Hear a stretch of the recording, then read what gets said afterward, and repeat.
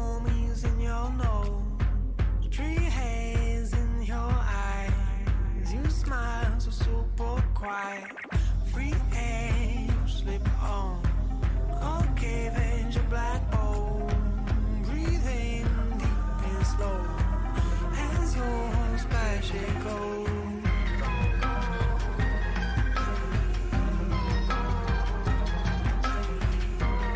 Hello everybody and welcome to What Do You Say Anime. I'm your host Peter. On today's episode we are reviewing the spooky horror Halloween episode of Mononoke. Joining me today first, Kat. Kat, how's it going today? Well, first, I'm just gonna say that today I don't have a shitty introduction. Today, we are literally one day away from Election Day. So if you have not voted, get off your ass and vote. We need to get this shit done. We can't have this goddamn piece of shit in office anymore. Anyway, other than that, this is my outfit. This is my fucking... this is my costume because I never went to university. Okay, sounds good. Thanks, Kat.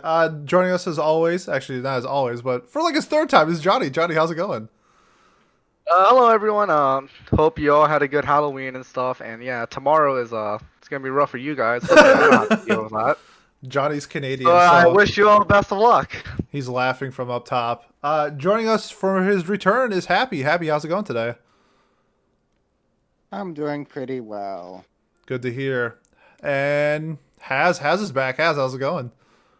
Que lo que, mi hombre? Just made a trip to Canarsie, you know, the bars, they got the Thames out. We ready for war out here, you know what I mean? That Pop Smoke album go crazy. Can't say Pop Forget the Smoke. Let me put these shits on right now, actually. And if you are watching on a non-visual source, we are on YouTube. So if you're listening on Spotify or iTunes, check us out on YouTube. It's just What Do You Say Anime.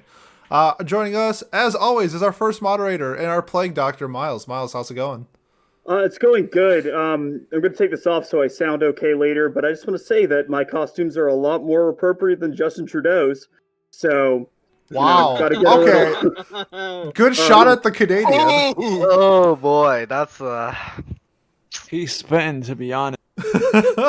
And leading our conversation and our second moderator is BoJack Horseman himself, Pat. Pat, how's it going? Hello, everyone. Yeah, hello. As we say, and I will be taking this off as well, so that I can actually breathe. I've been holding my breath for about 2 minutes now. This is rough, but yeah, I'm excited to talk about some spooky stuff, you know. And yeah, like what Kat said, go vote, please vote. Exercise your rights as a citizen, and thank you very much. But yeah, so one moment. Let Pat correct himself real quick. Yes, I am back. Who was that guy? He was just here. I don't know. But yeah, so we are talking about the 2007 show Mononoke today for our special Halloween episode, by the way. We didn't even mention that to start. It's our spooky... Whoa, I all did I mentioned that, did I not? Did you? I'm pretty sure I did. Oh, well, either way, it's a spooky... Okay, sorry. Well, it's spooky shows were nominated, or Halloween-themed shows, and we somehow stumbled on this thing from 2007. And don't take thing incorrectly, but as we always do, we'll start off with our first impressions, and we'll go around, talk to everyone. And this is spoiler-free, so keep that in mind. First few impressions of the first few episodes. So I guess we can just say, since it's an arc-based show, the first arc, you know, whether you recommend the show to other people and so on, what you thought about the art style, what you knew going in. But yeah, why don't we just start at the top of my list? So we'll start with Miles. Miles, what do you think? Yeah, so you know, going into this, I nominated the show, but I had never heard of it before.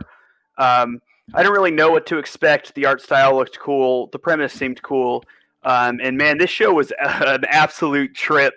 I loved it. I thought the art style was great. The first arc had me hooked. We're going to go with like a little hot take. I like to say that Bunny Girl Senpai is Smooth Brain Bakemonogatari. Well, Bakemonogatari is Smooth Brain Mononoke. And that's my take. Yeah, so would you recommend this show? Oh, absolutely. Please watch this show. It's amazing. All right, perfect. Next up on our list is Kat. What have you got to say?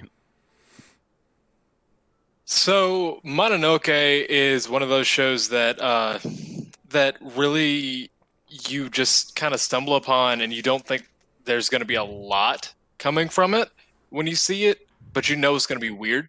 And then when you watch it, you're just blown away by it. Like that's how I felt about the show. I started watching it, and I was expecting some kind of like, I was expecting something like maybe kind of okay, like something I'd kind of like, but this was kind of like how, you know how Made in Abyss has a lot of the like moving animations where it looks like it's a painting.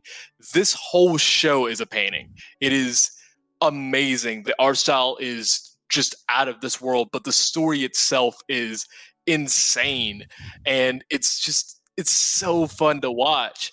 But yeah, I definitely recommend the show. All right, sweet. So good. 2 recommendations so far. Happy. What have you got to say?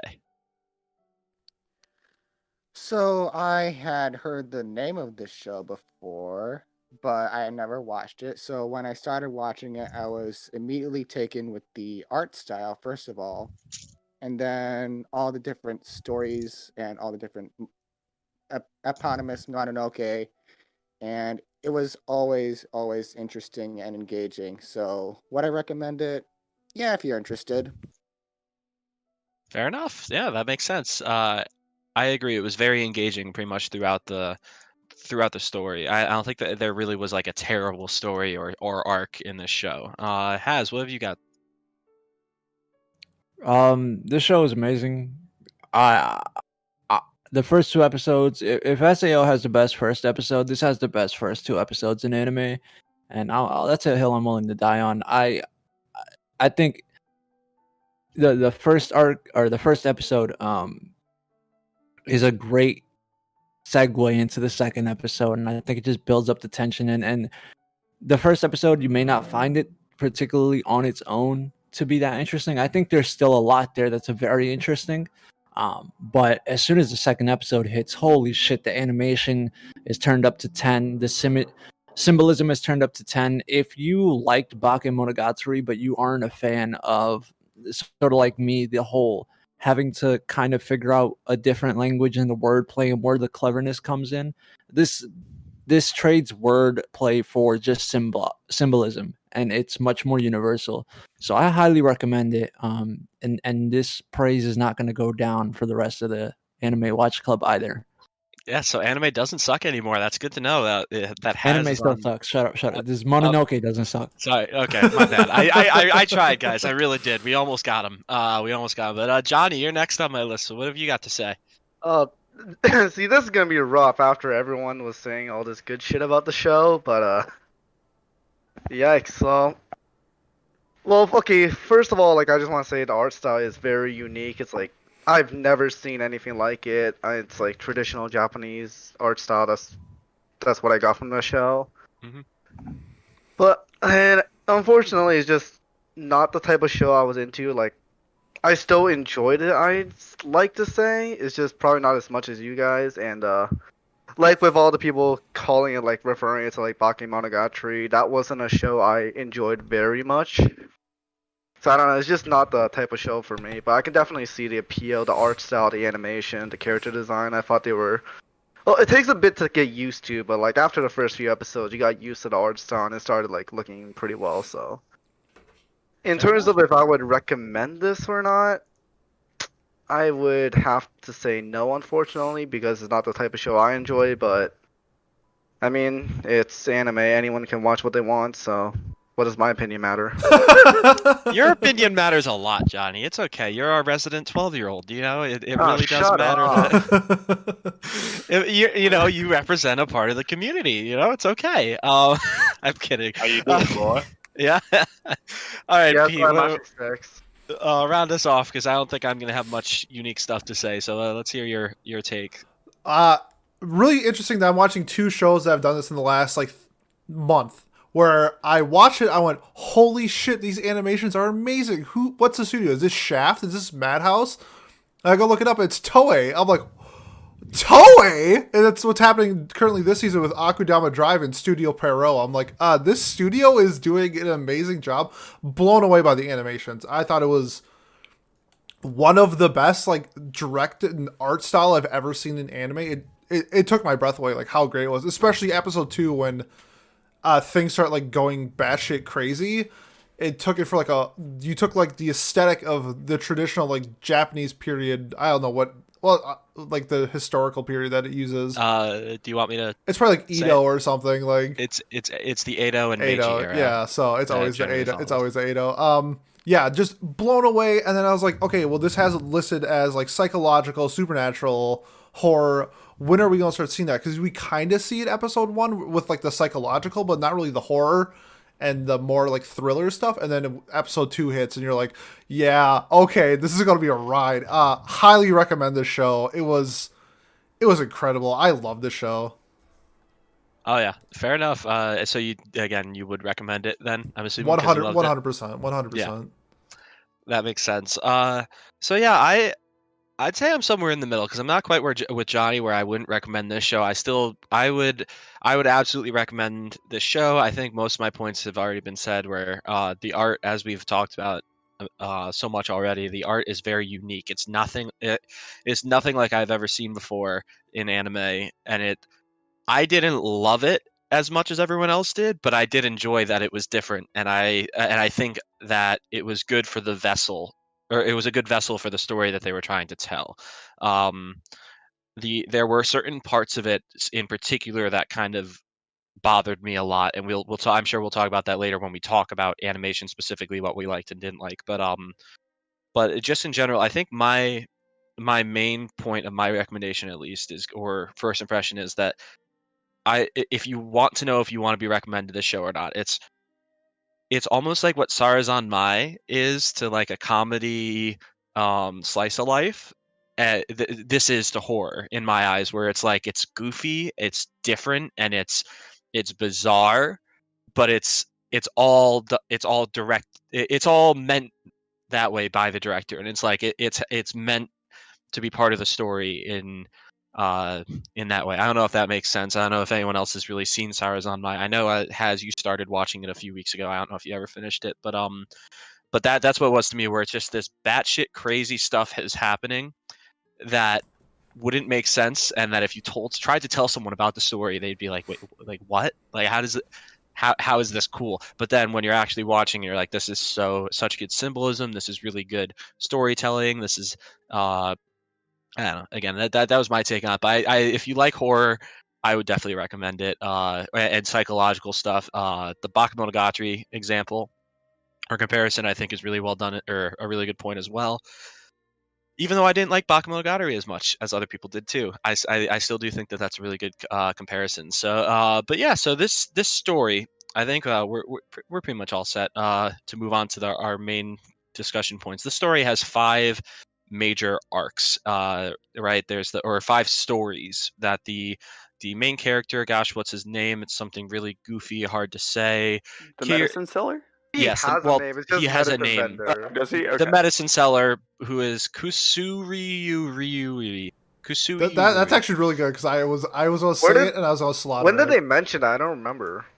So where they mentioned it was not in this series. It was actually in the prequel Ayakashi Japanese classic horror. Yes, which is another series that, of course, yeah.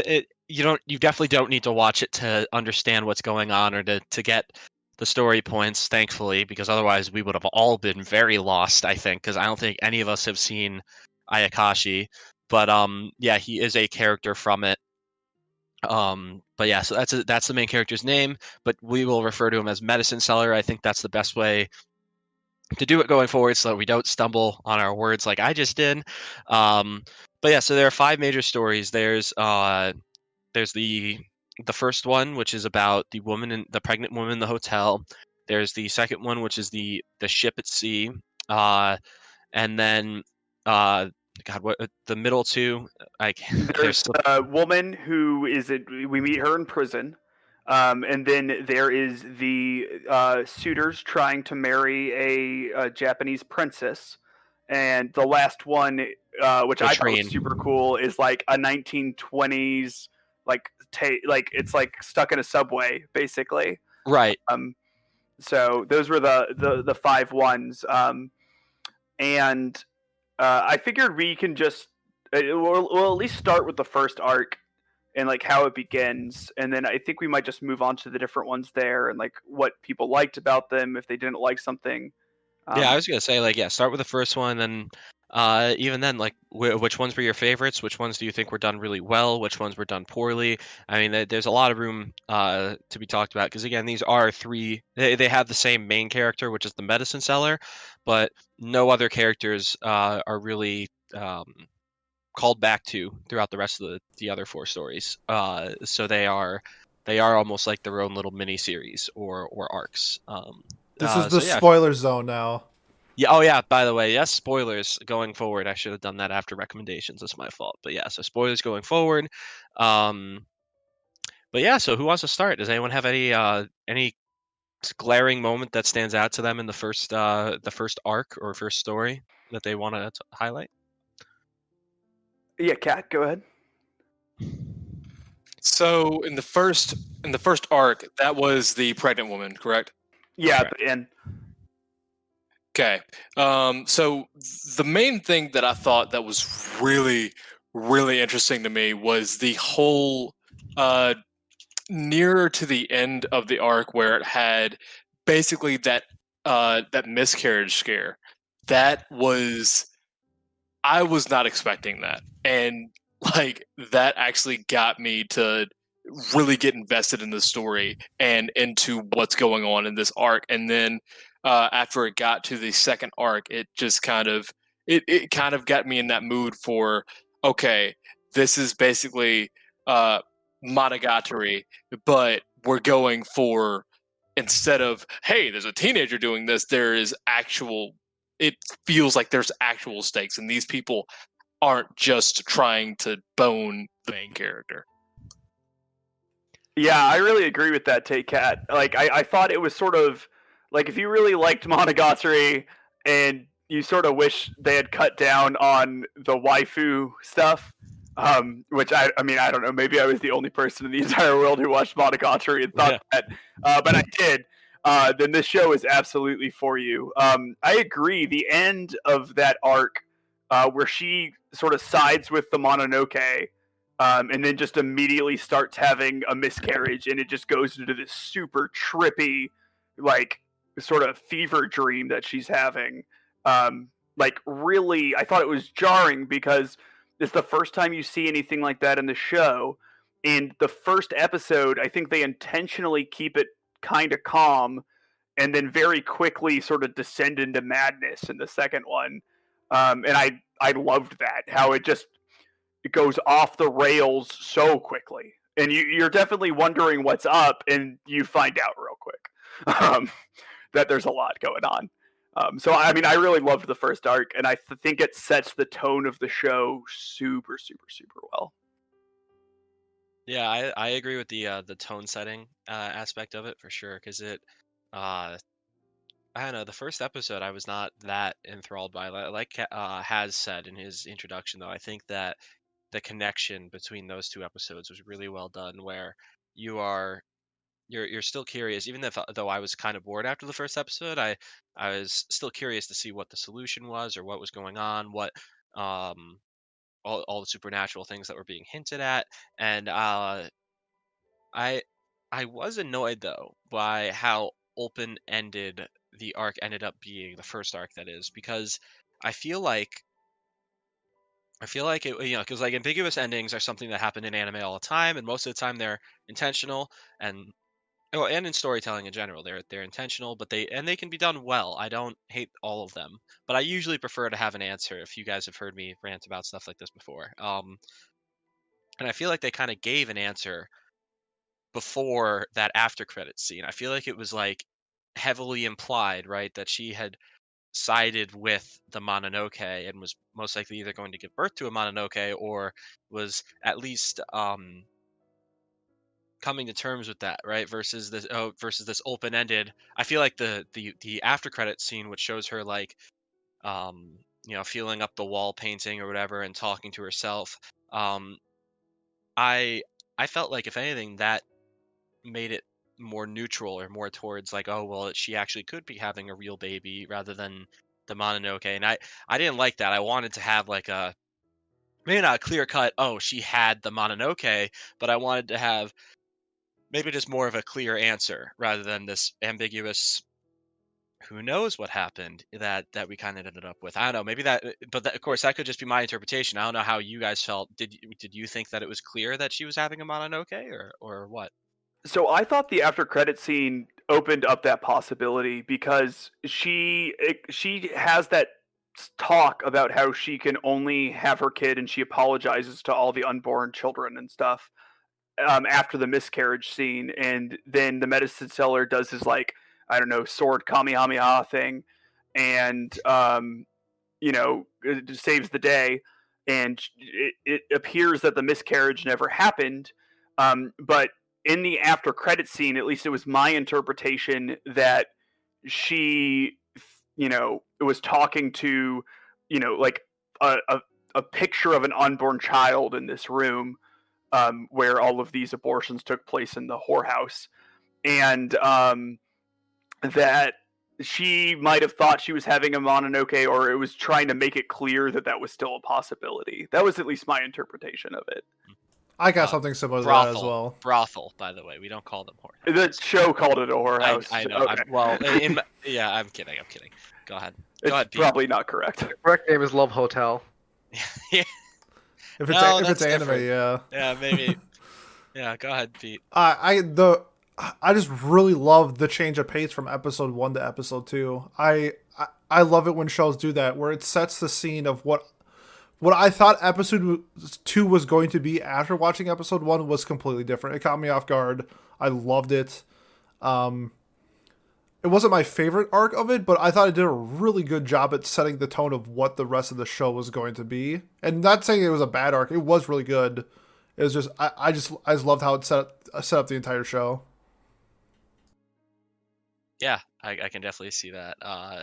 I felt like it told you what kind of character as well the medicine doctor was. He was a neutral. He wasn't there for the woman. He wasn't there to defend her. He was there to slay the Mononoke or to exercise it, whatever you want to say. He was it's the same thing in the future stories, which we'll get to, like especially with the train one. He wasn't there to try and prove someone innocent or whatever. He was there to solve the mystery and to help the Mononoke move on. And I really liked that rather than him, which of course you could argue is bad because he's like this like almost all-knowing or all too powerful kind of character. But I don't know. It's not a battle shonen. This show's not about fighting. It's about figuring out the mystery, right? That is the Mononoke in each arc. So yeah, what Johnny, I think, is the last. Do you have any thoughts on so you have a generally more neutral to negative view on it than the rest of us. So I wouldn't. Keep going. No, so I was going to ask if any of the things that you had issues with, what about the first arc exemplifies that? Did you know right away that this wasn't going to be for you, and what in the first arc made you think that? Well, I wouldn't say this came from the first arc, but it's just this from the series as a whole, and this is going to be one of my problems with the show the entire time. It's just that I just couldn't find a way to find myself emotionally invested in any of the characters. It's kind of like if you see a random anime fight on YouTube and you're just there for the spectacle, you don't care what happens to the characters. That's kind of me. And for me, that's an issue because the way the show is let's say formatted, it's a bunch of mini stories. It's they really don't have anything to do with each other. You can watch the arcs in whatever order you want. You could probably still understand the story. So and then when that happens, I just lose interest in the show because I just don't care what happens to the characters. It's just hey, this is happening, and I'm just and also the horror elements, that's not something I like, not because I don't like getting scared, it's just that horror isn't something for me. I just don't care for it. I don't know if you guys found it scary, but that's just it's categorized as horror, isn't it? Yeah, it is. Yes. Oh, let me talk about Yeah. that because I was talking to Miles and Haz before the episode, and I haven't had a nightmare in I don't even know how long. I had a nightmare last night after watching Mononoke. It was really weird, and I was like, okay, this show is hitting me in a completely different way, and it caught me Yes. off guard a little bit.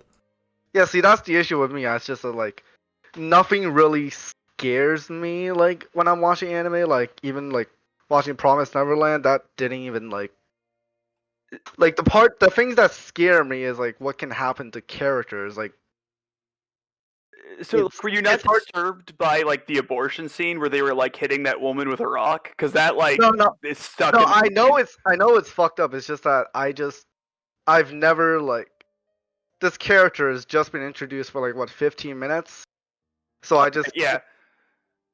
I That's know, I fair. think I don't know, more it's of a just I can't get spectacle, right? invested into the character. It's like when they add a tragic backstory to a villain right before. Yeah, no, that's my Yeah. point. It's like, I don't know. I can agree that the horror. I don't know. Maybe that's just with anime, but it's with horror movies in general for me. It's more. I'm more there to just like see the horror and like enjoy it, not so much to feel afraid by it. And it definitely was the case with this show this is- where, like you said, Promised Neverland's a great example where the first episode. Again, spoilers for Promised Neverland. I'm sorry if you haven't seen it yet. You should. episode 1.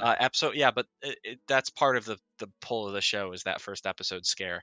But anyways, it when I saw the demons, I was just like, oh shit, it's this kind of show. Like that's cool. It wasn't I'm afraid of these demons, like that's where I think this show falls in that sort of horror category for me, where I was just Yeah. like, whoa, this shit is trippy. Like I cannot believe the things that I am seeing. There's so many colors. There's the rock scene, like you said, just hitting the woman. I was just like, this is effed up, but I'm enjoying it because it's like a spectacle, like you were saying. So I think, and again, I don't think that just sticks with anime for me. Like I love slasher films because it's like, oh, how are they going to do the practical effects? Like what's it going to look like? Who's going to be best? The last girl, the surviving person, like that kind of stuff. It's the Virgin. Most of the time, not Cabin in the Woods though. You never know. They could That's true. She wasn't. You have to work with what you got, as they say in Cabin in the Woods. Yeah, exactly. The minority never lives. Yeah. Okay. I I don't know. Cabin in the Woods. You haven't seen Cabin in the Alright. Woods, yeah. But yeah, exactly. But that's our point. That's my take on the horror. I assume most of you guys are in relatively the same boat. But like you said, Pete, you were scared enough to have nightmares. You assumed I had a that the nightmare, yeah. You assumed the A nightmare nightmare was based connected. off. I mean, it was based off Mononoke. Like it was like Oh shit! it was like Wow, the okay. spirit, Japanese spirit type of looking person in my dream. Yeah, I was spooked. Good Yeah, for you. I wasn't like afraid, but I thought a lot of scenes were disturbing. Very and, disturbing. Yeah, I guess like let's get Not too much phases me. on to the second arc then, which is it's called Sea Bishop, and that is the name of a Japanese monster, but also there was a bishop on the boat at sea, so it was a little double entendre for you. And so the general plot of this one was that there were some various travelers on a boat, and they were traveling across I guess like a sea or a bay or something in Japan from one island to another one. And they were passing through what I guess is the Japanese version of the Bermuda Triangle. Yeah. And I think it was called like the Dragon's Triangle or something. The dragon, yeah, it's something random like that. But it was just like, oh, well, let's draw this triangle between three random islands Yes. and say it's a. Yeah. And over the course of their journey, there's a lot of different supernatural things that happen to them, but it's all sort of drawn to this, like the presence of a one Mononoke that the medicine seller thinks is on the boat. So what did you guys think of this arc compared to the first one? Did you like it more? Did you like, how there was like a couple of different, because I think what made this one unique was that there were multiple different sort of supernatural forces at play here. as opposed to the other ones where I think there was like a primary one. I don't know, Kat, what did you think about the second one? I'm going to defer this to either Has or Happy. Okay. Happy, how about you real quick?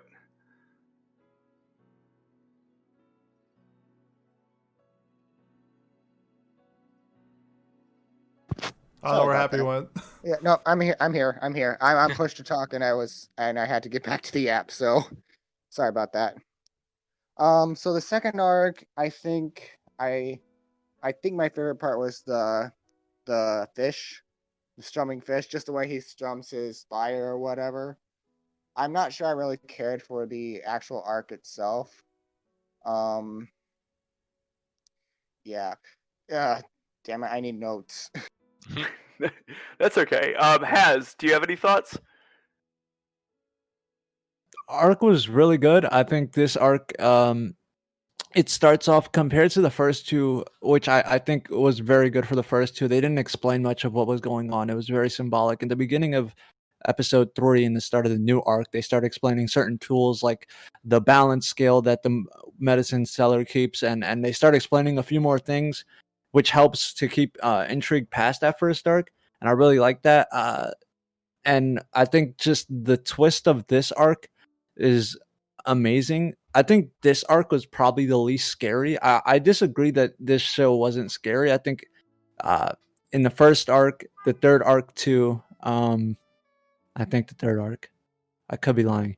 But like certain arcs, there's moments where it clearly is leaning into the horror, and other arcs where it's kind of leaning into the sort of delivery of some, just like, I don't know how to explain it. The message, right? Like, for example, the now I think about it, which arc was the prison one, and which one was the game with the blocks? The prison one was the third one. The what? The prison one was the third one. Oh, sorry, Miles. No worries. It is the third and fourth, respectively. So the prison one is the third one, and then the incense game is the fourth.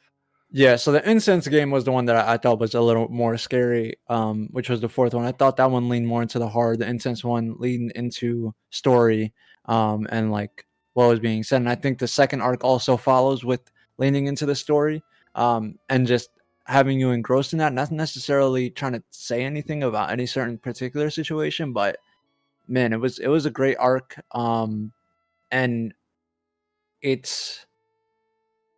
The characters in it, compared to every other arc, I think were probably the most lively. Like they were very unique.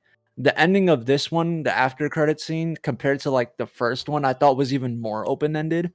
I thought the first one was pretty conclusive to me, at least, as to what they were trying to say, and it wasn't particularly too much space to see what was going on. But this one was like.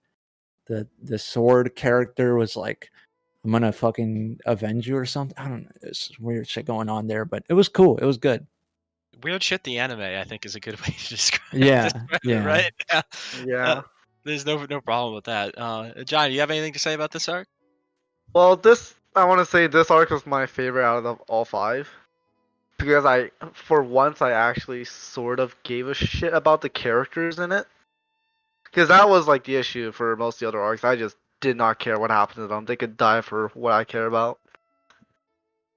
And yeah, so like I think the setting was the most interesting. I think the Mononoke in it was pretty nice. The story, like about the sister, it's anime, so of course there's a story about loving your sister, but you know, it's had to be one. But I mean, they did it. They did it like pretty well, I'd say. It was a nice twist. Yeah, so I think that, and I don't know what everyone else thought about that, but what I kind of liked about it is they sort of back off the incest thing because, like he sort of uses that as an eternal excuse for himself for like what he did and his motivations and everything. But like as they show later, that he was like a lot more selfishly motivated, and he even talks about how he's not even sure if he was like in love with her, and he just sort of built that for himself. So I thought that the surprise there not being an incest romance was like pretty good for anime. Surprised it wasn't incest. So I don't know about what other people thought, if that was like a main point. I thought it was pretty cool because it's a very good contrast. It kind of helps exemplify just how much guilt was being held and why the Mononoke was so powerful enough to fill up an entire sea. Because when you compare, right, what essentially the guilt was so bad that he essentially, spoiler alert, sent out his sister to die to avoid his responsibility. That he decided to make a story where he is committing one of the biggest taboos in society. And he would rather that be the story than him just needlessly sending out his sister to die, which was really cool and exemplifying that. But in terms of like the incest itself, I think it could have been any taboo. Honestly, I think they just picked incest. I don't think it had anything to do with like anime culture. To be honest, it didn't seem like it was delivered that way. But it might just be, this show is seemingly very high class and very artistic. So I don't see the anime influence at all, even when it's right in front of my face.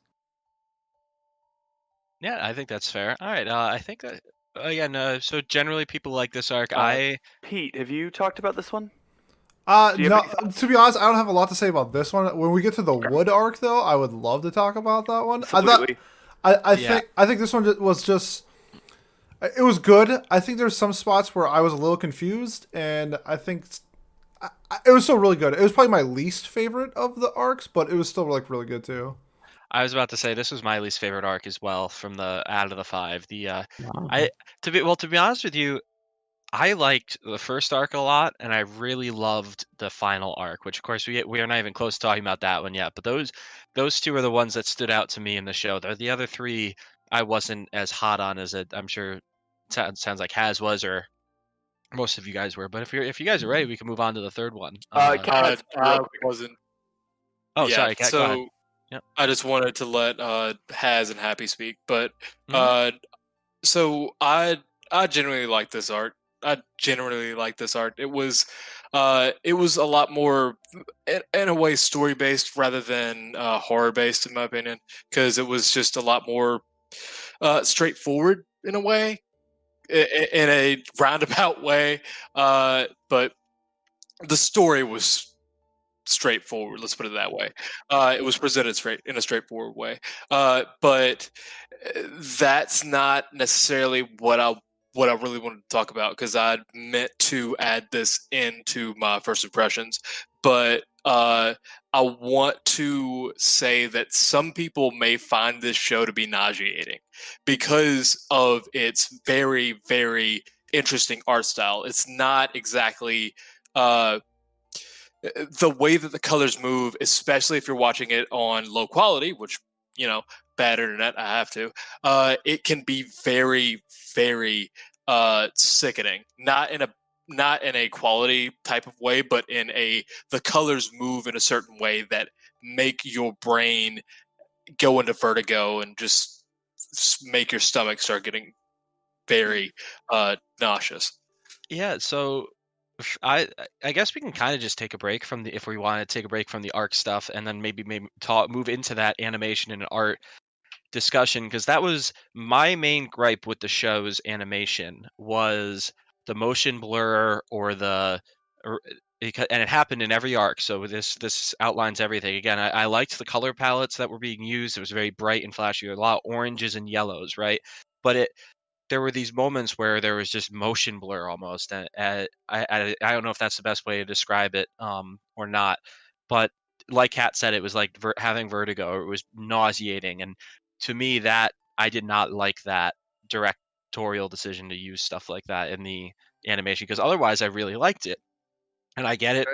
Most of their animations and most of the scenes were meant to be more like still pictures or less movement, right? Which is why they used that motion blur, I'm guessing, to make it seem like it's more moving or things are moving around. But I really didn't like it. It like I had to like kind of like defocus my eyes or just look away when that stuff was going on, because it was making me sick. What have you got to say, Johnny? Yeah, this is kind of interesting since I actually do have motion sickness. So like I struggle when I get on roller coasters and things like that, and I didn't notice it, Really? which is pretty surprising because like if I use my phone or try to read on in a car, I get sick, I get nauseous.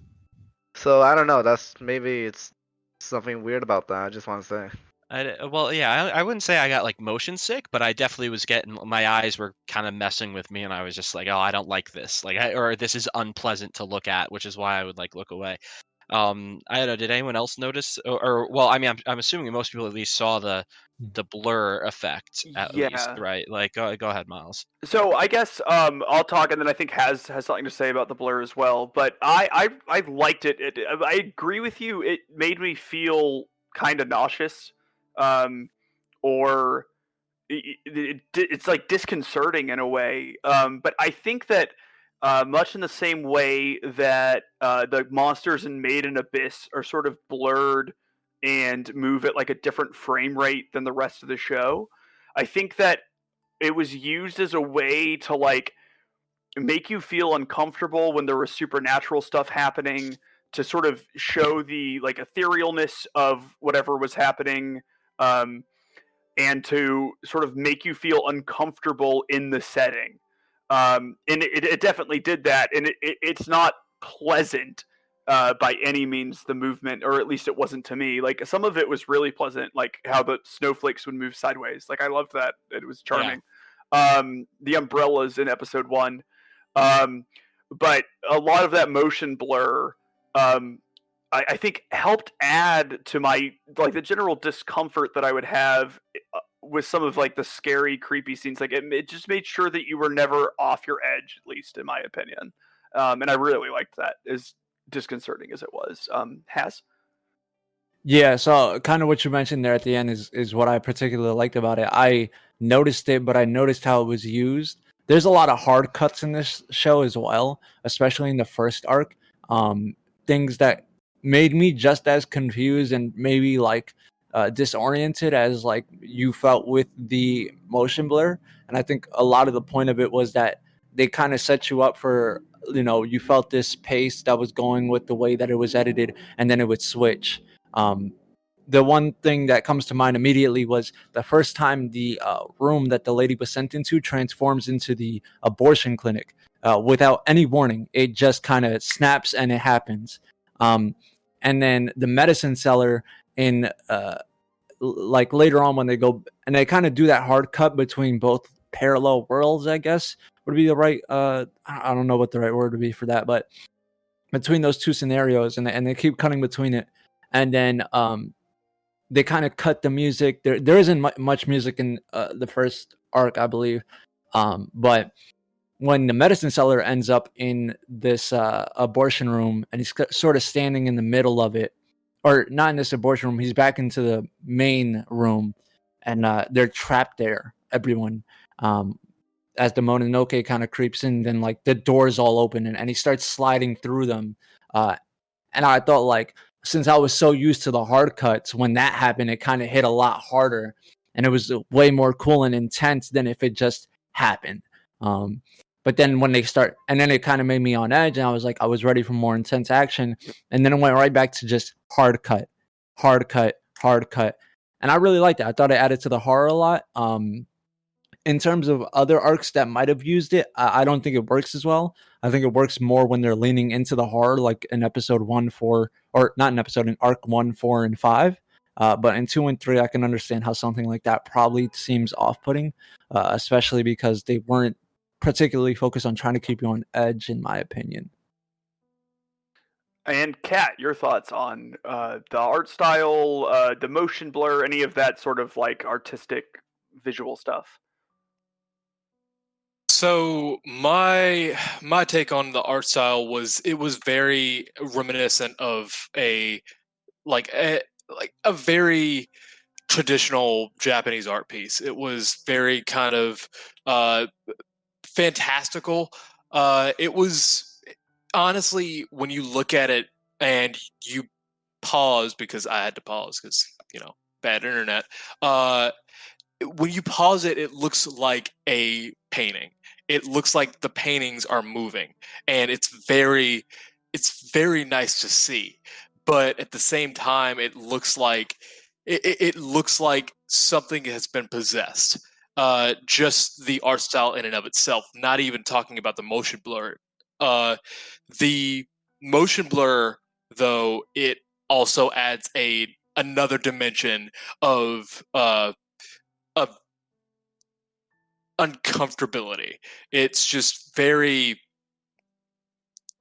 It puts you on edge, like Has said, and it doesn't really let you get away from that.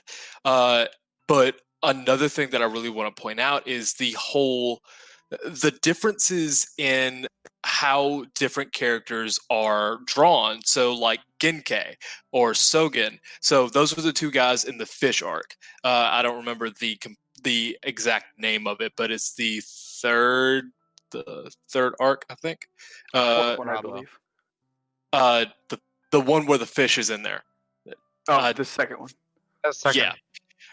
So Genkei was the priest, and Sogen was his kind of like underling type thing. Genkei is drawn he's drawn like a fat dude. Just putting that there, but he's also drawn in a way that all the other characters in that arc aren't. And it's very like, because even Sogen is, because they're supposed to be monks, even Sogen looks like a monk, but Genkei does not. And in the first arc, you've got Tokuji, who is there to abort, who's there to help the woman abort their children so they can keep on working. He and the person who runs the thing look much more noticeably ugly than the medicine seller and Shino, which was the mother. Just the man in the fox mask, that was another thing. And just going on, there's always something that looks different. There's something that looks off, and it keeps that kind of like differing art style that makes the whole story kind of seem a little bit more intriguing, but also make it a little bit more unsettling. Because even with like Made in Abyss, if the main baddie is there, like they're normally drawn in the same type of art style unless they're in the background. Yeah, okay, I definitely agree with that. I think that was like very, like the styles that people were drawn in is like really important, and how you highlighted that, I thought that was all really insightful, Kat. There's honestly a lot we could probably say about the art, but unfortunately, time does exist, unlike in Mononoke, where it's sort of questionable if it does. We're going to continue on to the third arc, and I think Pete's kicking us off. Yeah. So this was maybe my favorite arc. I'm still debating between this one and the next one. I thought these two were fantastic. Similar to like how, just like how they switch up the themes. And I really like the theme of this one where instead of like people like actually were murdered, they actually weren't murdered. And it was the wife of like a widow of like a former, I don't know what he was, who's now married off to a new family, and her struggles with her Mononoke is that she's the Mononoke. And it's also, I believe we kind of have like a resemblance of the medicine seller as the man in the mask in this one. It's kind of like it had like two personal arcs at once. I felt like I really like how this arc was concluded, where it kind of had like a happy ending. And I really liked that theme of switching up the horror from people getting killed or the thoughts of people getting killed to this woman coming to peace with herself and the situation she's in, and essentially not having to kill people to change her life. She can just move on. And I really, really like that theme of this entire arc. Yeah, I absolutely agree with that. A thing that I liked with it in contrast to the second one was we saw a man whose darkness had manifested into this very powerful Mononoke. in the second arc. And in this one, we don't see like the exact prevention of a formation of a Mononoke, but we see the medicine seller help someone and deal with their, I guess, like inner demon symbolically before any of the negative consequences happen. And it starts off in like what the future would be had she gone through with these sort of things, and I thought that was really neat about that. Pat, do you have any thoughts on the third one? Again, I didn't enjoy it very much, which I was annoyed by because I think it's a cool concept. The only real thought that I have is the story itself is called the Nopperabo, which immediately caused my brain, that remembers random names and stuff from other stories, to realize that like a Nopperabo is a faceless person. And based on my research I did, it's like a faceless ghost, or it's a common name for a ghost without a face, which is why in Golden Kamui, a character is named Nopperabo, or given the nickname Nopperabo, once his face is messed up beyond recognition. So I think that was that was my main takeaway from this arc, because I was extremely not invested at all in this one, which is too bad, because like I can hear what Pete's saying about it and not along. I don't know why it just so didn't it was. Sorry to interrupt you there. It was my least favorite as I was watching, and it has moved up my leaderboard as I have thought about it more. And I'm interested to see, like, if I were to rewatch this, where it would be. Johnny, what were your thoughts on this one? Did you have any differing thoughts, like, or just same disconnect with the characters, or is there anything else on this? Well, again, it's like it's the same issue I had with, like, I couldn't get too invested into the characters. Again, they just insert a tragic backstory in the middle of the episode. Which, to be fair, they do that all the time in this show. Which, again, is one of my issues with the show. That there really isn't too much I can say. Like a lot of the, like... I did like how, like, there was an actual, like, sort of like a villain, kind of. Like, just a guy in the mask. I kind of liked him. The way he interacted with the girl and, like, just getting married and stuff like that, trying to convince her. But yeah, that's mostly what I have to say. Okay. Did you have any thoughts on this one in particular? Yeah, this arc was probably the most fun arc to me.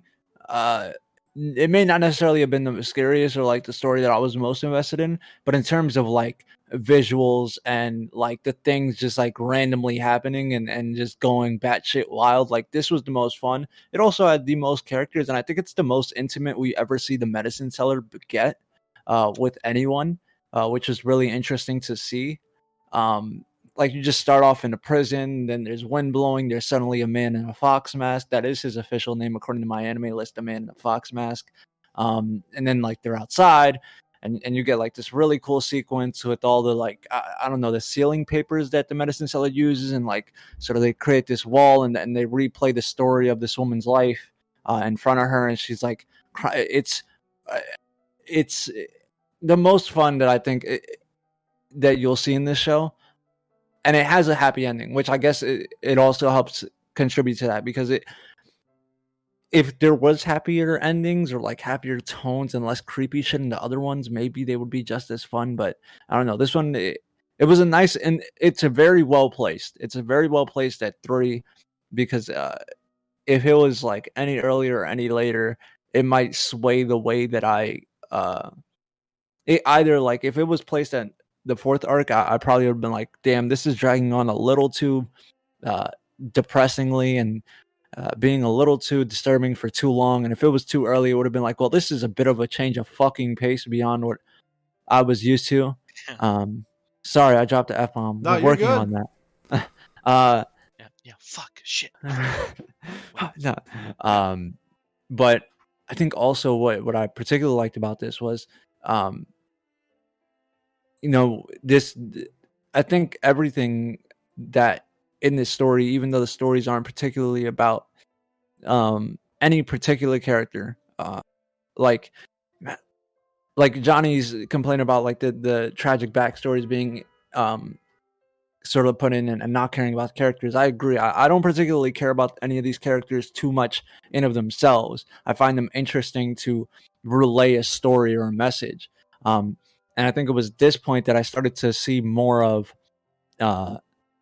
like the sort of the things that they kind of hinted about the medicine seller, and who he was as a person and such, because he was really into it, and made me think back to something that happened in like arc 2, which I'm not sure that, which is going to be important in arc 5.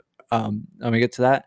But like the medicine seller isn't the only person who can do what he does, but he does it to a certain level because there is another person who banishes Ayakashi in the second arc, which is but then when we get to episode 5 or arc 5, it's just like, it's just some crazy shit, man. And I love how intimate the medicine seller gets, even though he's still, himself, and he speaks very slowly, deliberately, kind of lets people figure shit out on their own, and only really cares about Mononoke being vanquished. So yeah, it's good art. Yeah. Kat, do you have any thoughts on this one? So this one to me was a little bit. It wasn't terrible. Like it was good. It just didn't really do exceptionally well for me because of, in all the other ones there was a little bit more of a kind of chirping back and forth between the different characters. This one was between the medicine seller, again, who, as had said, talks very, very slowly, tries to get people to figure things out on their own. But this one, he was having a little bit more of an active role.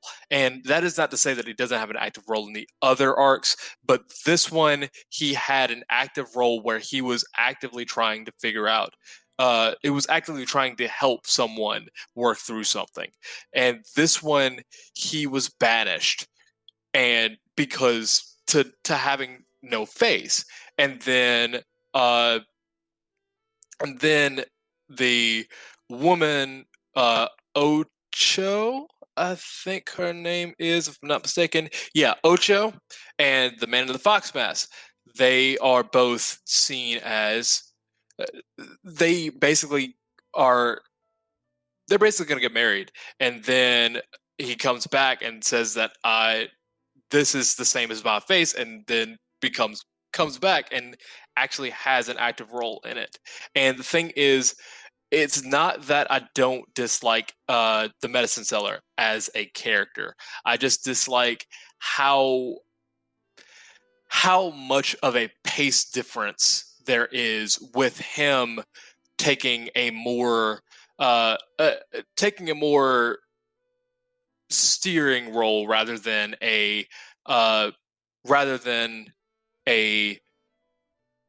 taking a more active front row seat role rather than a steering role. So it was honestly my second least favorite out of the 5.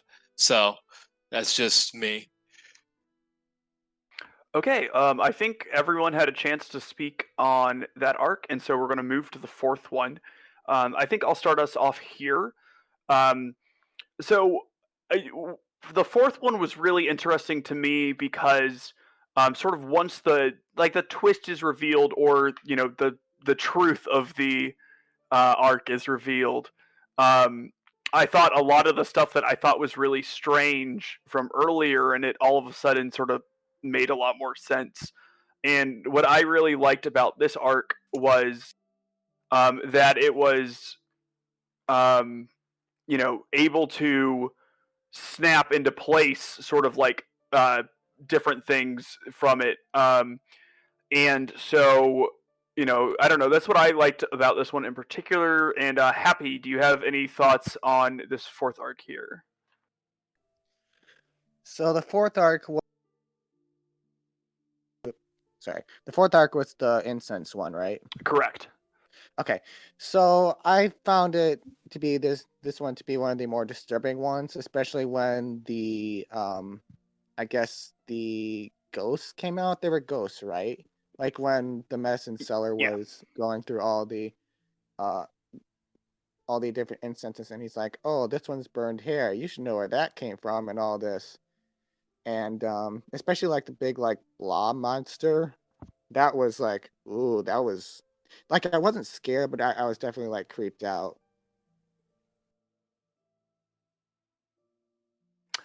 Yeah, I agree that this one had some pretty disturbing scenes, and I think that in contrast to the other ones, the medicine seller was a little less of a impartial, um, person, a little less neutral in this one, as he did take the time to exercise some spirits and stuff and give them sort of rest, which he might not have done earlier.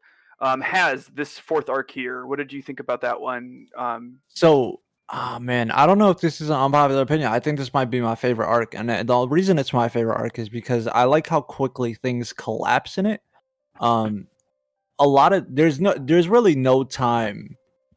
This arc, they find the truth, form, and regret, which we didn't really touch on. I think of the Mononoke without saying so. Whereas in every other arc, if my memory serves me well, they're like there's either an issue with finding one of those or like something like that. This one was more just the there's something really interesting with each arc in that it's the same three rules to vanquish a Mononoke: the truth of it, the regret, and the form of it. But somehow in all 5 arcs, it feels like it's delivered in a different way. And I really like the way this one was delivered through souls that were being harbored around from the Mononoke. And we saw, souls being attracted, or like Ayakashi, etc., from being attracted to Mononoke in like the second arc with the sea. But here we just saw like a more direct encounter. And at the time, you don't know their souls until like right after. So what it looks like to me, at least, is like the medicine seller is going on a fucking rampage. Like he kills 3 people pretty much. And the last one was really funny. Like he sends him, like he's like, oh, he makes him smell like a poison or something like that. And then the soul is like, this is a poison. I have to find the antidote. And then he runs, trips, and breaks his neck. And then the medicine seller is like, you thought I could afford such a rare poison like that? No, but it did the job either way. And I thought it was great. And it was also the scariest to me. I thought that like the ghost girl in this shit, I had trouble sleeping that night. I didn't have a nightmare, but yeah, the music cut and she just kind of appeared. And then it was a really funny way to get rid of the Mononoke too, because usually you get the whole form of him like going God mode, and he pulls out the sword and he unsheaths it.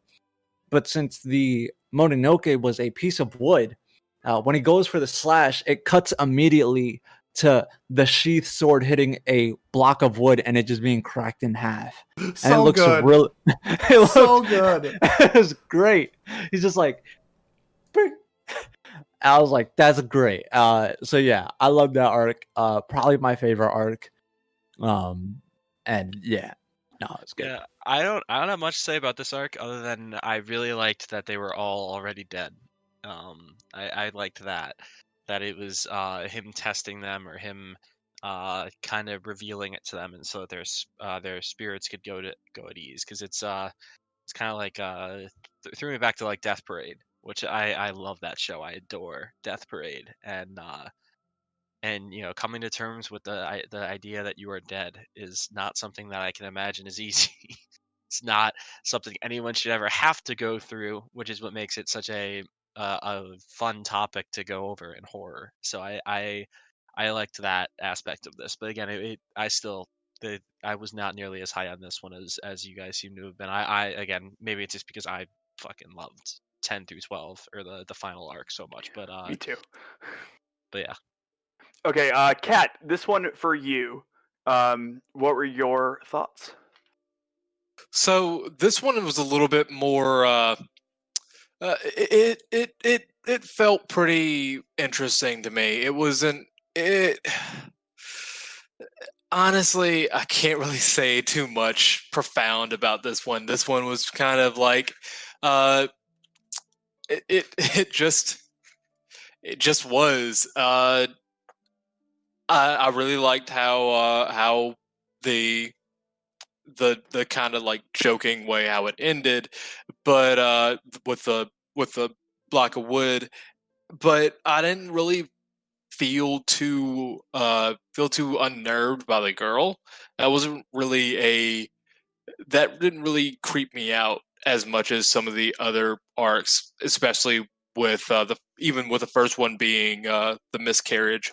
But yeah, it was what it was. That's all I can say. Yeah, absolutely. And any extra thoughts, John, on this one? Well, I would say this is probably my second favorite arc in the series because, like, I just really like the one scene where once they figure out she's dead, they all come up with this plan. It's like, okay, let's try to pretend she's not dead, so we still get what we came here for. Yeah. And then how the maid or whatever had poor eyesight, so she couldn't even tell that she was dead. I don't know, I thought that was pretty funny in the. But yeah, Weekend at Bernie's it. Yeah. But anyways, like I thought it was pretty fun. I liked the way all the characters died. It was pretty funny just seeing them, like, especially with the poison scene. Like, it didn't even matter if it was poison or not. All he needed to do was just say it was poison. So yeah, I thought that was pretty funny. So yeah, that's what I got to say. Evokes the Princess Bride. Pete, this one was your favorite arc. So you and Haz are the same on that. Yes. Let's hear your thoughts on it because you said you had a bit to say. How I was saying earlier, between the last arc and this arc, were like a debate between my favorite. I'm just kidding. This was by far my favorite arc. Shout out to Samurais and Watch Clubs with Rainbow Shogun and now this guy. Yeah. What an amazing character! He made me crack up like 4 times in this arc, which is great because I love the tone shift that they continued doing throughout the show. The first 3, I don't think I laughed. Maybe I laughed like once at something ridiculous that happened.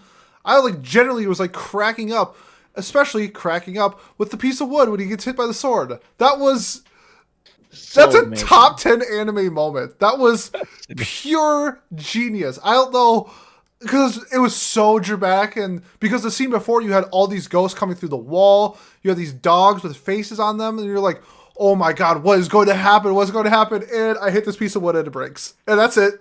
That's it. That's the end of the climax. I was like, I literally like paused and had like, is that it? Is that it? And that was it. That was it. Oh my god, pure genius. A 10 out of 10 arc. Just incredible. I understand maybe this isn't your favorite arc, but if you think this is not a 9 out of 10 or better arc, if you think it's lower than that, you are smoking crack. That was a fantastic arc. Great. I agree. I thought the whole show was fantastic, though. So we're going to move into the 5th and final arc, which has a bit of a setting change. So this one takes place in what is presumably the 1920s, just based off of the technology and the fashion of the time. So we are going to, I guess, discuss this, and then we'll wrap up. I know this was Pat and I's favorite arc. Let's see. Happy, do you have any thoughts on this arc?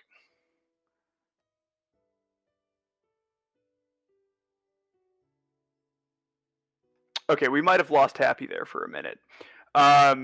So Haz, any thoughts on this one? Not nearly as many thoughts as the 4th arc, but I did like the setting change. I thought it added a lot. Reminded me a little of this is gonna be weird, but it kind of reminded me of the backstory of the main character in Angel Beats. If anyone remembers that. Oh yeah, I watch Angel Beats. Wow, wow, that's a reference. By that. That's a reference right there, actually, though. No, I see his point, though. I see his I point. do. That's what I'm saying. That's a big jump, but I can see where the jump was taken Yeah, from. you can see where Like- it came from. It's like, but yeah, no, it was a really good arc. I thought it was also very fun. Like arc, the third arc was, but I don't think it was fun in the same way. I thought it was just fun because it was so different. A lot of the characters are really cool. It's another one of the arcs that was less intimate necessarily with the Medicine Seller. It was more big cast, and it's just really it's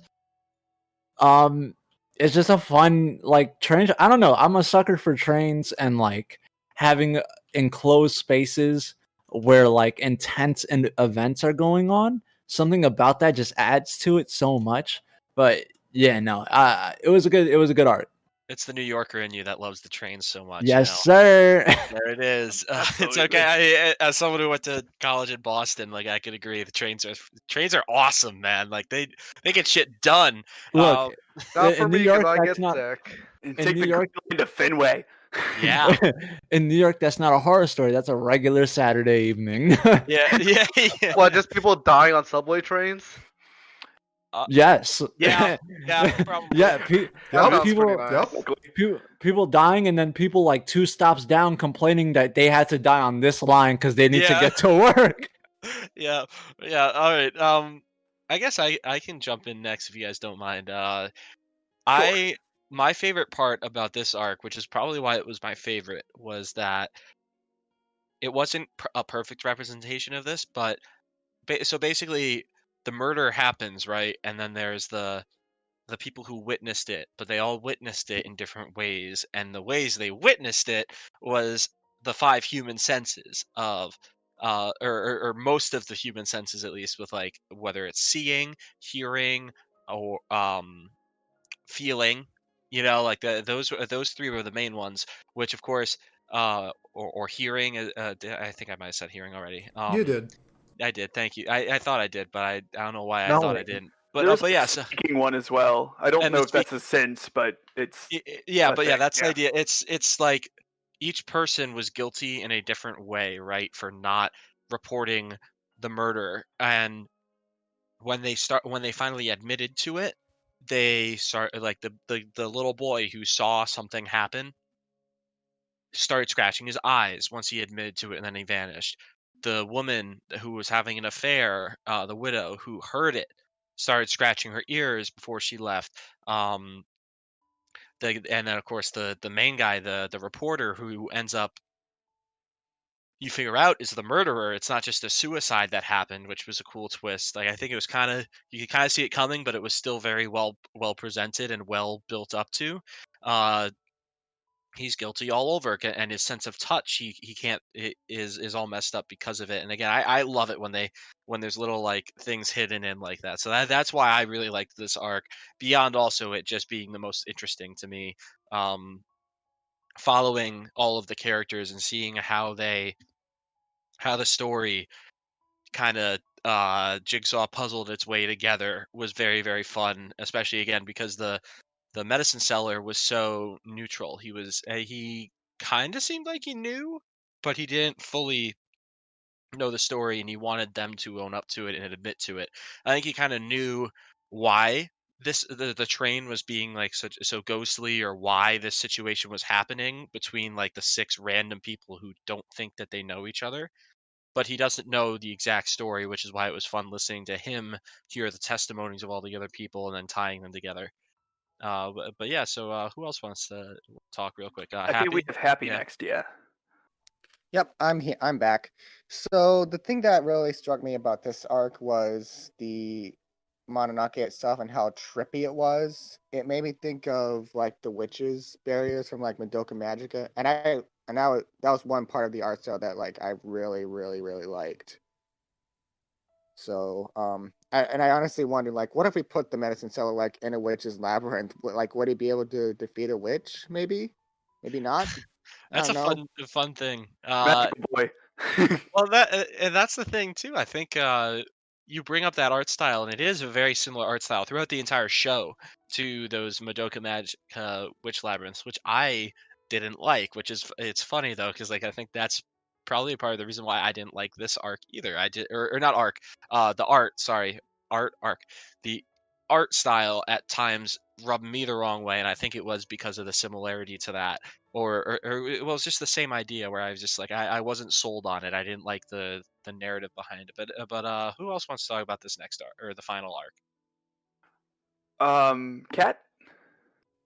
So this arc for me was actually really interesting because of the whole time shift. So in the arcs beforehand, it's obvious. Well, it's not necessarily obvious if you haven't looked at Japanese history, but it's set in the Edo period, which is a 250-year period of kind of stability, but not much technological advancement. There is some, but it's not to the extent of the Meiji period, which is where we're at now.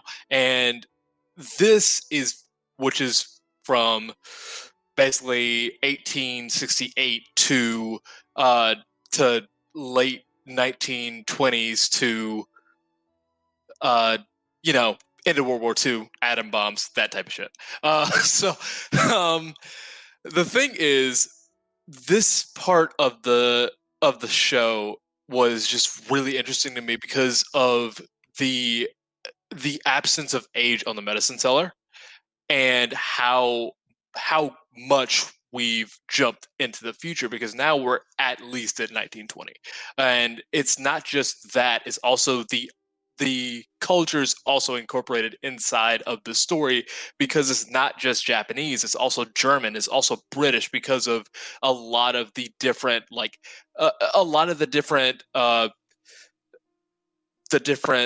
technology put inside of it because of the locomotive that was being operated. And it was so interesting to see all of these different things put inside of a story that is just seemed overtly just mainly Japanese, instead of without any other culture inside of it, except for possibly African with the abortion thing and the forced arc. But that was one of the things that made me really interested in this whole arc, just that whole historical sense, and then adding the Mononoke into it, because it shows that even though you may not believe in this supernatural part of the world, it's still going to affect you if you mess with it. And that I really loved. Yeah, I'll use that to transition to my thoughts really quickly on this arc, because I agree. I really liked how setting this, I don't know, several hundred years in the future or whatever it was, gives the medicine seller and the Mononoke and stuff just sort of this timeless feeling. Like he's less of a person and more of just an entity that exists in the world. He even sort of makes a snarky comment during it about how unless he dresses like he's from whatever the original time period is, he doesn't sell his medicine as well. Yeah. And I thought that was pretty great. As far as the general art goes, the thing with the scratching, I loved. A thing that I'm not sure if people noticed, but if you look at the background of a lot of scenes, shading and stuff changes on the walls of the subway and stuff to look like a woman is falling, just in the background, pretty much all of the time. And I thought that was fantastic. I liked figuring out who was responsible for her murder. I think it became pretty obvious that she was murdered pretty quickly. But I kind of thought it might have been the mayor or something at first, or it ended up being a mayor's goon, but maybe someone we didn't know or something like that. But how they resolved all of that was really interesting. I also like how, so we were talking about how the medicine seller was impartial, but he kind of waited to exercise the Mononoke to allow it to get its revenge at the end there.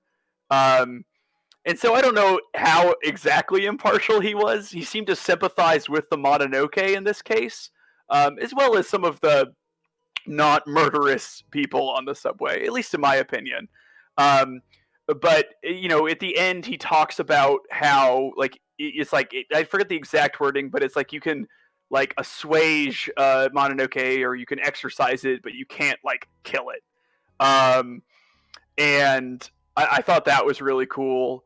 And I liked how at the end all of the people sort of came together to mourn the loss of the journalist lady, and they all sort of learn their lessons a little bit to be braver and everything. I like to think that woman married that man she was in love with and didn't let her ex-mother-in-law put her foot down anymore. I don't know. This was my favorite arc. I thought that you got to know the characters very well through all of the different stories and the different angles and stuff. So I guess with that thought, we'll go wrap things up here. Pat, do you want to wrap us up? Well, I was gonna say, well, we might as well move on to our closing thoughts. That was my thought, and because it's hard to do best boy and best girl with this show because it just doesn't apply. It's not that kind of show, really. We can't even stretch it to be. I wish we could, but yeah, it's not like we thought, God, what show did we do that with where we stretched it really hard? Well, I guess we did that with Nanbaka a little bit, where we did just best boy, but even then, there's not really much you can do for it. So, I guess you can throw out your favorite character, or maybe no, not even though. Let's just do your favorite arc. That wasn't a dig, by the way, Kat. Before you get mad at me, that wasn't a dig at Nanbaka. But yeah, so let's just because this is the list that I have in front of me, Miles, why don't you start us off with your final score. / review, conclusion, whatever, and then your favorite arc and your final score. Sure thing. So I think the show is fantastic. I think it's really good if you like mysteries. I think that while you don't have a lot of time to get to know the characters and they sort of throw you in the middle of their trauma, the characterization and stuff is actually pretty good in my opinion. I love the art style. I love the atmosphere of the show. My favorite arc is the last arc. I thought it was masterfully put together. I think the show is masterfully put together. I'm giving this a 10 out of 10. A 10 from Miles. All right, there we go. That's a good start for the show. Kat, what have you got for us?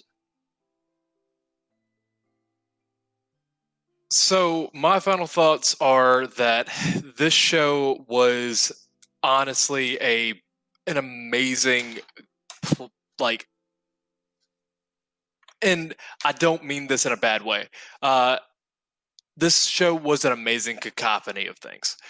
So the cacophony, the cacophony comes from the different things going on all the time in this show because of the different ways of telling a story, the different undertones from each story, the different messages from each story and each character, and how this show kind of held itself depending on the arc because of the first arc being kind of thriller, horror, disturbing, second arc being more story based, third arc being a little bit more lesson based and coming to terms with, fourth arc being a little bit more you can fill in the blank with that one. Fifth arc being a little bit more almost historical and moral based. Well, not necessarily moral based, but lesson based kind of. But this show is just, it's a trip, but it's a trip that you can take if you can, stomach it, actually stomach it, and a trip that you should definitely take if you really like Monogatari or Bunny Girl Senpai. This whole show is amazing, and there are some things that I personally would change, but because of that, I have to get it a 9 out of 10. But my favorite arc is a is honestly a toss-up between the first and the last arc, because the first arc just sets the tone for the whole show. And even though some of the other arcs were a little bit less horror themed, it still has that same feel. And the abortion, well, not the abortion scene, the the miscarriage scene is unsettling as hell. And then the last part, just the whole last arc is amazing by itself. And honestly, all I can say is that just those two arcs are my favorite out of the five. Mhm. So it's a tie for me. All right, there you go. So tie between the first and the last arcs. All right, Happy, what have you got for us with your final score and your favorite arc? Okay, so I think I'm kind of with Kat on this one, where I really, really enjoyed it. I'm not entirely sure what I would change about it, but there were some parts of it that I thought were weaker than others. I thought not all of the stories were great, but it more than makes up for in the art, the music, just the way it becomes psychedelic at points. It's all like masterfully crafted. So I'd probably give it like a 7 out of 10. My favorite arc, I think, would be the Faithless Monster one. That's the one with the girl in the prison. Fair enough. All right, moving on to Haz. What have you got for us? So I know that throughout this entire watch club, I haven't really talked a lot because I feel like a lot of the points that I had to say were stated by other people. I know I'm seeing very calm right now, but this is the best watch club show that we have ever had. This shit right here is crack cocaine. This is a top 10 anime I have ever watched. This is amazing. This show is a 10 out of 10, undoubtedly. And the only issues I see with this show, the one review that I found in the top reviews on Mal that has it lower than a 9 is someone being a vagine because they can't stand bright colors. And it's wrong because they said it's slow. It's not slow, and they can't handle bright colors. It's not my fault if your genetics don't line up and your eyes are fucked by bright colors, okay? That's not a reason to say that this show is bad. This show was made a certain way, and if your physical limitations are not a fault of the creator at all, this show is great. It's 10 out of 10. It's a must watch, especially if you like horror, because horror isn't done well in anime a lot. Arc 4 is my favorite arc. It's funny. If you go into it, I think the only other thing that I would say is also if you go into it, even though I agree with Miles that I believe the characterization is very well done, I can understand what Johnny is saying about characters sort of having these tragic backstories placed in, but I think it's more of how are you watching? I don't find this show particularly interesting because of the characters themselves so much as the interactions that they have and the stories that they're used to tell. I could give a fuck less about the characters. It could be anyone. It could be Johnny from down the block. Not that I just realized there's a Johnny here. I wasn't talking about this Johnny. The point is, the show is great. It's 10 out of 10. Arc 4 is amazing. Shout out to Incense and how smells can light up the world in color. God bless, and go watch Mononoke now. Yeah, I will say I read that same Mal review because I made a habit of reading the Mal reviews, and they are Jesus. that one. They're always Horrible. there's always one in the Always top one. review. There's always there could be a show that has a 10, a 10, a 10, and then there's a 5, and you're just like, okay, what does this say? And it's just. And they always try to make themselves sound so intelligent too with the way they talk. They use big words. They use diction very well, but that is just like, man, you are just finding fancy ways of, like you said, saying I can't stand too much of the color orange. It's so funny. It's terrible. Second worst Mal review. Like it's this one, and then High School DxD is in a harem show. Like they're right next to each other. Yeah, there's a lot of ones that are just so bad. I think that'd be such a fun episode to do, to just sit there and read them and try and not crack or laugh while reading them. But yeah, sorry to cut in there. But Johnny, what have you got for your final scores? All right. So first off, I just want to say my favorite arc is the second one with involving the boat. I just really like the interactions between the characters in that, and also I like the ending to it. And another point I want to say about like the horror elements and why this show didn't work for me, because I want to relate it to like one of my favorite shows, ReZero. And see, like the thing with that show is that like fucked up shit happens too, but you know how like for like a lot of shows they introduce characters and then like they have stories to them, and then you think, oh, nothing's gonna happen to them now because they're so fleshed out. It's like with like shonens, it's like you don't think you don't ever think the main character is going to die.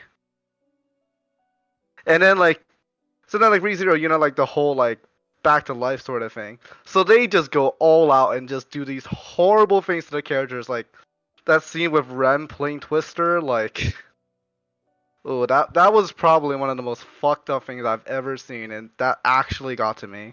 And I think that's the issue with this show, is because I didn't get to the point where I cared enough about the characters.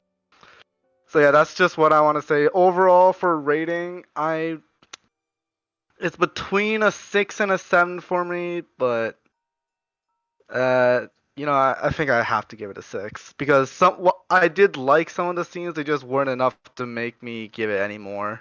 Yeah, Because and some parts of the show were incredibly boring to me. If you I'm didn't sorry. enjoy the show, then it's okay to not give You it don't a good have to have score. good taste, Johnny. Don't Yeah, worry it's about okay. it. I was gonna say, like, it Okay. always ties back to ReZero with you too, so it's a Okay. funny note. I to wasn't have. gonna say it, but Miles, you might be Yeah. spitting with that one. Okay, I'm not gonna argue with someone who likes SAO, so you know what? Hey, okay. Wow, that- But here's the thing though. I agree with you score wise, so don't hate him too much.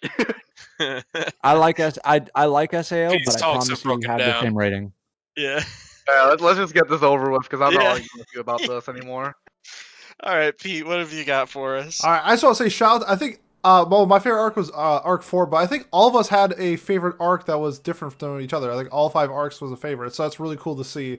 Also, I want to give a shout out to the people who like the critical stuff, like the voice acting. The voice actor for the medicine salesman, Takahiro Sakurai. He is my favorite character in anime history, Reigen Atarka. Atumatu from Atsumatsu-san. He's also Oshino from Monogatari. And the dude's even a Digimon. He's Tentomon from Digimon. So props to that voice actor for putting in work and really stretching out the range. I thought the show was like a visual masterpiece. I compare it to this year we had like Keep Your Hands Off Aizuken. It's like to Tommy Galaxy. Really unique and beautifully crafted anime. I love the design. I loved like 4 out of the 5 arcs. If we were doing decimals, I think this would be like a 9.8. I loved it, but I can't quite give it that masterpiece score that you give it on Mal. I think this is a must-watch for anybody who likes critical anime. You need to put the cell phone down when you watch this show. It's mwah, chef's kiss. I'm giving it a 9 out of 10. All right, 9 out of 10. That's I think that's a very good point that you made at the end there with the phone needing to be down, because there were times where I had to rewind because I was like, God damn it, I think I missed something important. We talked about this earlier in the week, but I watched this piss drunk one night, and I was so lost. I had to keep rewinding. It was not smart. It was the 3rd arc that I was watching when I was pissed drunk, and it did not go well. I was very lost. But yeah, like most of my points are the same. As I think while the animation didn't sit as well with me as it did with others, it still was really well done, and there was a clear direction and an intent behind it that it's incredible. It was really, really well crafted and thought out, and I liked the horror elements, the psychological elements, the way the characters interacted was great. My favorite arc for sure was the 5th one, the final arc, because honestly, even with me saying all these great things about the direction of the show, my enjoyment of the show was not nearly enough for me to be giving this a very high score up until that final arc, because that final arc completely sold me on like the way that the stories were being told and the use of symbolism throughout the show as well. So for me, the show was a solid 8 out of 10. I was not again, there were moments or arcs that didn't interest me as much as the first and the last ones, which is why it was harder for me to go any higher. And again, random animation moments that I didn't like The OP was very nice, by the way, too. We didn't talk about the music, but the OP was played every episode, and it was just this like perfect for the show. It was just like this little like dude fiddling away, and The soundtrack itself was fantastic. yeah, it was overall. just it was just a good vibe for the show. I know you use like vibing, that's kind of like an ironic term now, but like hey, it fit the vibe of the show perfectly, and it did exactly what it was supposed to do. So I have totaled these scores, and now let me divide by 7 because there are 7 members of us here, and I believe I did my math correctly. I'm kind of surprised by how low it is, but we come out. What? Well, we had a 6 in there. Yeah, I guess we did have a And 6 we had and a two 7 in there, tens. but we had 2 10s, which is why I was surprised. Yeah, 2 10s, but 2 it 9s. comes. But so does my math come out correctly to a 7.14? That is almost that's impossible. wrong. That's That wrong. has to be wrong. So You I missed must a have number. I missed a number. That's what I thought. But again, I was punching them in as I went along. But let me 2 just do this. 10s, 2 9s, a 6, and a 7. So 20. I'm sorry to be stalling on us now. 20 plus 9. 42, 49. I would have to hurt some people in here if it was a 7. 8.4, I think, is what I got. 8.4. All right, good. So I must have missed a number. Why? That's what I knew I was wrong with it. And so an 8.4 is what we end up with, which is good for us for pretty much hitting the Mal score on the dot because I believe I think it's like 8.42. Oh, it's like that is actually ours if we go to 2 decimal places, 8.42. Wow, go us. Let's go. We got exactly The Mal yeah, score. exactly 8.42, which is the exact score of Mal. We've never done that because it's tough for 7 people to do the same as, let's see, 55,000 people, which is the number of people that have reviewed or at least have added Mononoke to their watch list. So, of course, we don't like to only use Mal. There are other things, but Nope, it's a Mal good gang. representation of Mal gang. well, I prefer Yeah, Mal he's myself. wrong. I'm saying it's a good representation of the community, I guess is my point, and the way the community looks at the show. I think in most cases, especially with classics like this one. But yeah, so that totals our score out to an 8.42, which is again a pretty good score. I think it fits the show pretty well from my perspective, at least. I know some of us didn't like it as much, but I think critically looking at it, it's an 8.42. I think That's a probably fair top score. 3 for Anime Club. That is behind the Made in Abyss movie. That doesn't count. Ping Pong. Yep. And yeah, that's it. It's the second highest show. So number 2. It's number 2, pretty closely followed by Madoka and Made in Abyss itself, and Bakano, but yeah, solidly number 2. So yeah, so that wraps up our discussion, I'd say, on Mononoke, which again, if you have any points you want to make, please come tell us those in the Discord. But in the meantime, I'm going to pass over to Miles, who has our results for our voting for this past week. Yes. Speaking of voting, go vote. Yeah, go vote. And you know what? Vote for whoever your heart tells you to vote for. So make sure to vote from Canada. But yeah, If you have a heart, you know who you're voting for. and you're voting for whatever show that I nominate this week. Okay, so in third place this week we had Anohana with some points, and then in second place we had a tie of O Maidens in their Savage Season, and Elfen Lied, which had a very last-minute comeback with the last-minute votes. Elfen Lied wasn't doing too hot until today, but it pulled it in. It got another legacy point. So one day we will have to watch the show. And in first place, doing I think this might be the first time this has happened, appearing on every ballot it was legally allowed to be on. We will be watching Perfect Blitz. Yay! It's about damn time. Hey, So let's go. it's nice. We got a movie this week. So nice, easy week for everyone. And now let's do nominations for 2 weeks in the future. Let's start with, you know what? We're going to put him on the spot. He's the newest member of the Watch Club, basically. Johnny, what's your nomination? All right, so I'm gonna be honest. I don't have too much in mind, so I'm just gonna nominate the same show I did last time, Anohana. So That's Okay. absolutely fine. You're happy. You And can it nominate has the a same legacy show. point now. Mhm. So there you go. So Anohana is our first nomination for next week.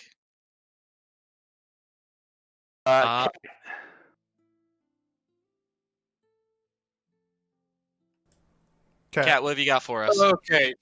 No, I just needed a second so I wasn't like pressing 0 all You're good. over my fucking thing. Anyway, so mine, I'm not sure how many of us have watched it, but I know that I've heard a lot good about it, and it's very highly rated.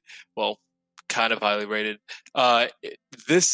The show that I'm talking about is 91 Days. It's apparently a lot like Baccano, and I really want to see what it's about. I've never heard of it. I'm excited to It's on take a look. Netflix, I think. Ooh. I heard it's No, good. It's on Crunchyroll and Funimation. I love me some Netflix anime. Has. Yeah, so I think this anime has changed my opinion on anime. I would like to say that anime is garbage, and it'll never get better than Mononoke. True. Undoubtedly. True. But Mononoke is gas. So I think from now on, I'm going to consult the amazing people over at Mal. While their opinions sometimes extremely flawed, mainly Rosario Vampire Season 2, they do at times hit. So what I'm going to recommend is... Yes. Okay, just making sure. 13 episodes is cool, right? It's just one Yep, over. that's fine. That's All right. Violet Evergarden, because Violet Evergarden is good and it's highly rated and it's not dog shit. I think I'm turning into Miles. I think that's what's happening. If it's not high class, I don't want it on my palette. And honestly, if you're not in the top 100, you're not in my anime list. Thank you. I am known for my love of high-class anime like Food Wars. Yeah, and All right, fine, better than Evergarden, Miles. Violet Evergarden, there we go. Anime of the decade, baby. Let's go. I know where my vote's going now, so Yeah, me too. yeah, fuck my show. Yeah, well, anyways. Pete. Whoa, now. Yeah, so I was going to do something silly because I thought it'd be really fun to listen to 7 dudes talk about an idol show, but like a different type of idol show. I was thinking of doing Symphogear, which is a mecha idol show. Awesome. But I switched it up because I think we have a good record. I really, really liked our ping pong episode. So I was leading sports, and this show has a season 2 coming out, so I never really finished season 1. So I'm going to recommend Megalobox. Ooh. Okay. Second season of Megalobox? Yeah, Really? we're getting a second I didn't know season. that. Yep. When did that get announced? Smile wider at the fact that No Game No Life still doesn't. The pain of the fans gives me sustenance. Well, I'm not surprised. Megalobox was popular. I'm just surprised. I didn't realize it had like room for a second season. I didn't know that. I thought it was like a one arc. And I never story. finished it, so I didn't know if it could or not, but apparently it can. You can always box more. Happy. What is your nomination for this week? So who's ready to go wider? Always. Oh boy. Yep, I am up. I'm nominating Hidamari Sketch. Okay. Ooh, Only okay. season 1, obviously. Yep. Okay, I've never heard of that. Or I feel like I might have heard of it if I saw the art style, but I don't know what this is. So I'm Very curious. similar art style to Madoka. I was gonna say it's the same artist as Madoka Magica. There it is. There you go. Okay. Pat. Yeah, so Elfen Lied has done really well every time I've nominated it. It's going to have 1.5 legacy points now. But considering the other things on this list that I want to vote for over it, first off, but also second of all, I need a reason to watch this, and it just came out. Interesting as fuck to me. I am recommending Blood of Zeus. Is that what the Netflix? Oh, the Netflix one. It's the so Netflix good. one that was just released. Wow. Blood of Zeus. I am fascinated. I don't know if that's technically an anime, but I'll allow it. It's not an anime. It's like Castlevania, where it's it's made in California, but Wait, is it like subbed or is it like released? Oh no, Pat's one of those purists. Look at him having eternal torment. Well, I mean, by rule though. Okay, so since this is am I breaking the rules? Since this is my podcast, if Castlevania was ever nominated, I was going to allow it. And since Blood of Zeus looks the exact same thing like Castlevania, I'll allow it. Well, is it on Mal? That's the question. It's not on Mal. No, it's not. Oh well, then It's no. recognized on Mal. I'm not allowing it. I'm not nominating it. Then, so there we go. Oh. You can if you like. I will let this slide. No. It's the But same thing with look, Ruby. It's not the same. It doesn't No, count. but Mal is kind of weird because the Ruby manga is recognized by Mal, but the anime itself Right, isn't. the manga. the manga that's written by a Okay, Japanese. how I much- mean, Hold on, Sure, so time that's out, what it time is. out, time out. Going forward, if you want to nominate Castlevania, Ruby, Blood of Zeus, that's A-okay with me. It's okay, Noted. but I am going to go back to Elfen Lied then because I feel bad. I thought it was produced in Japan. That's why I immediately recommended it. But you know what? We are an anime podcast, so we are going to stick to anime in my eyes. Or I will stick to nominating anime, and I will watch Blood of Zeus on my own time, anyways. Then. But yeah, so Elfen Lied is going to be my nomination. Maybe it'll actually win this week. I just think that's silly because we could nominate King's Avatar, and that's Chinese, but why is Chinese allowed and not, I don't know, Mal hates America. Let's just be Yeah, real. well, that's Mal China's racism. basically just Japan Part 2. Let's be honest. weren't we just raving about how great we Jesus love Mal? Christ. We love Mal. We love Mal. Yes, Mal's great. Sponsor us. Oh, Thank no, you. that, no. Sponsor us. Yeah, we'll buy your merch. We're all supporters, I For think. sure. Yeah, No. we are also. Yeah, I just realized Yeah, Cat, yeah, yeah, yeah. Cat froze in a really cool stance. On Yeah, screen. he did. Look. That's like me from my first And video we're- with my webcam. Yeah. Well, before he DCs Hello. from Discord, let me wrap things up real quick, and then we're supposed to And say. let me nominate my show. Oh shoot, that's Yeah, I right. was gonna Miles say is a Miles part of has to this. nominate. Wait, oh, Yeah. Okay. So as I have notched my 5th victory this week, I'll have to. I'm giving a meme suggestion this time. If you guys would like to go back and watch our anime Duel of the Decade series, you will find this series brought up constantly. We lost Cat. we lost. Yeah, Cat. there he is. Yeah. He's gone now. If you made it this far into the video, it's whatever. Thanks for watching this long. Yeah. So, you've watched our anime Duel of the Decade, and you know that what is the most popular series of all time? It's Natsume's Book of Friends. So I'm going to nominate Natsume's Book Hey. of Friends Season 1. I'm 5 episodes into it, so I might nominate that. Just I'll be halfway done. You guys should watch it. It's a really good show. It looks good, and every season up now is like an 8.5. So Yes. whatever. 8.5? It's Cool. really good. As long as it's highly but rated, yeah. you know. It's top. Yeah, I'm so pretty sure it's top 100. Probably Or is. us Good. season is Better top be. 100. But yeah, so our next meeting will be November 16th at 8:30 p.m. EST or EDT, whatever time is correct now. And we will be watching the movie Perfect Blue, and I am so excited to talk about that because that is a classic movie. It's very, very highly regarded. It's like that and Akira are like the 1900s movies that people tend to talk about the most, I feel like. So I am stoked to watch this. So Pete, Yeah. if you want to wrap us up. And if you're confused by what Pat just said, we do live stream our podcasts. That's what he's talking about, the timing. So if you want to watch us live, you can watch us on Twitch. That's twitch.tv/Don't Sweat with 3 T's at the end. But guess what? Next week we have Anime Jeopardy, probably our most famous segment, our most popular segment. It'll be super fun. So check us out in a week for that. We have a Twitter. You can follow us at Twitter at What Do You Say Annie. That's What Do You Say ANI on Twitter. Stay up to date information on the podcast. We also have a Discord. You want to talk anime, manga, sports, politics, drugs, alcohol, the fun stuff. Join it. Links in the description below. We have a great time. We have great conversations. Other than that, thank you so much for joining us, and we'll see you in 2 weeks for Watch Club of, I forgot what we're watching. Perfect Blue. Perfect Blue. We'll see you in 2 weeks for Perfect Blue. Thanks everybody. We'll see you next time. Bye, everyone.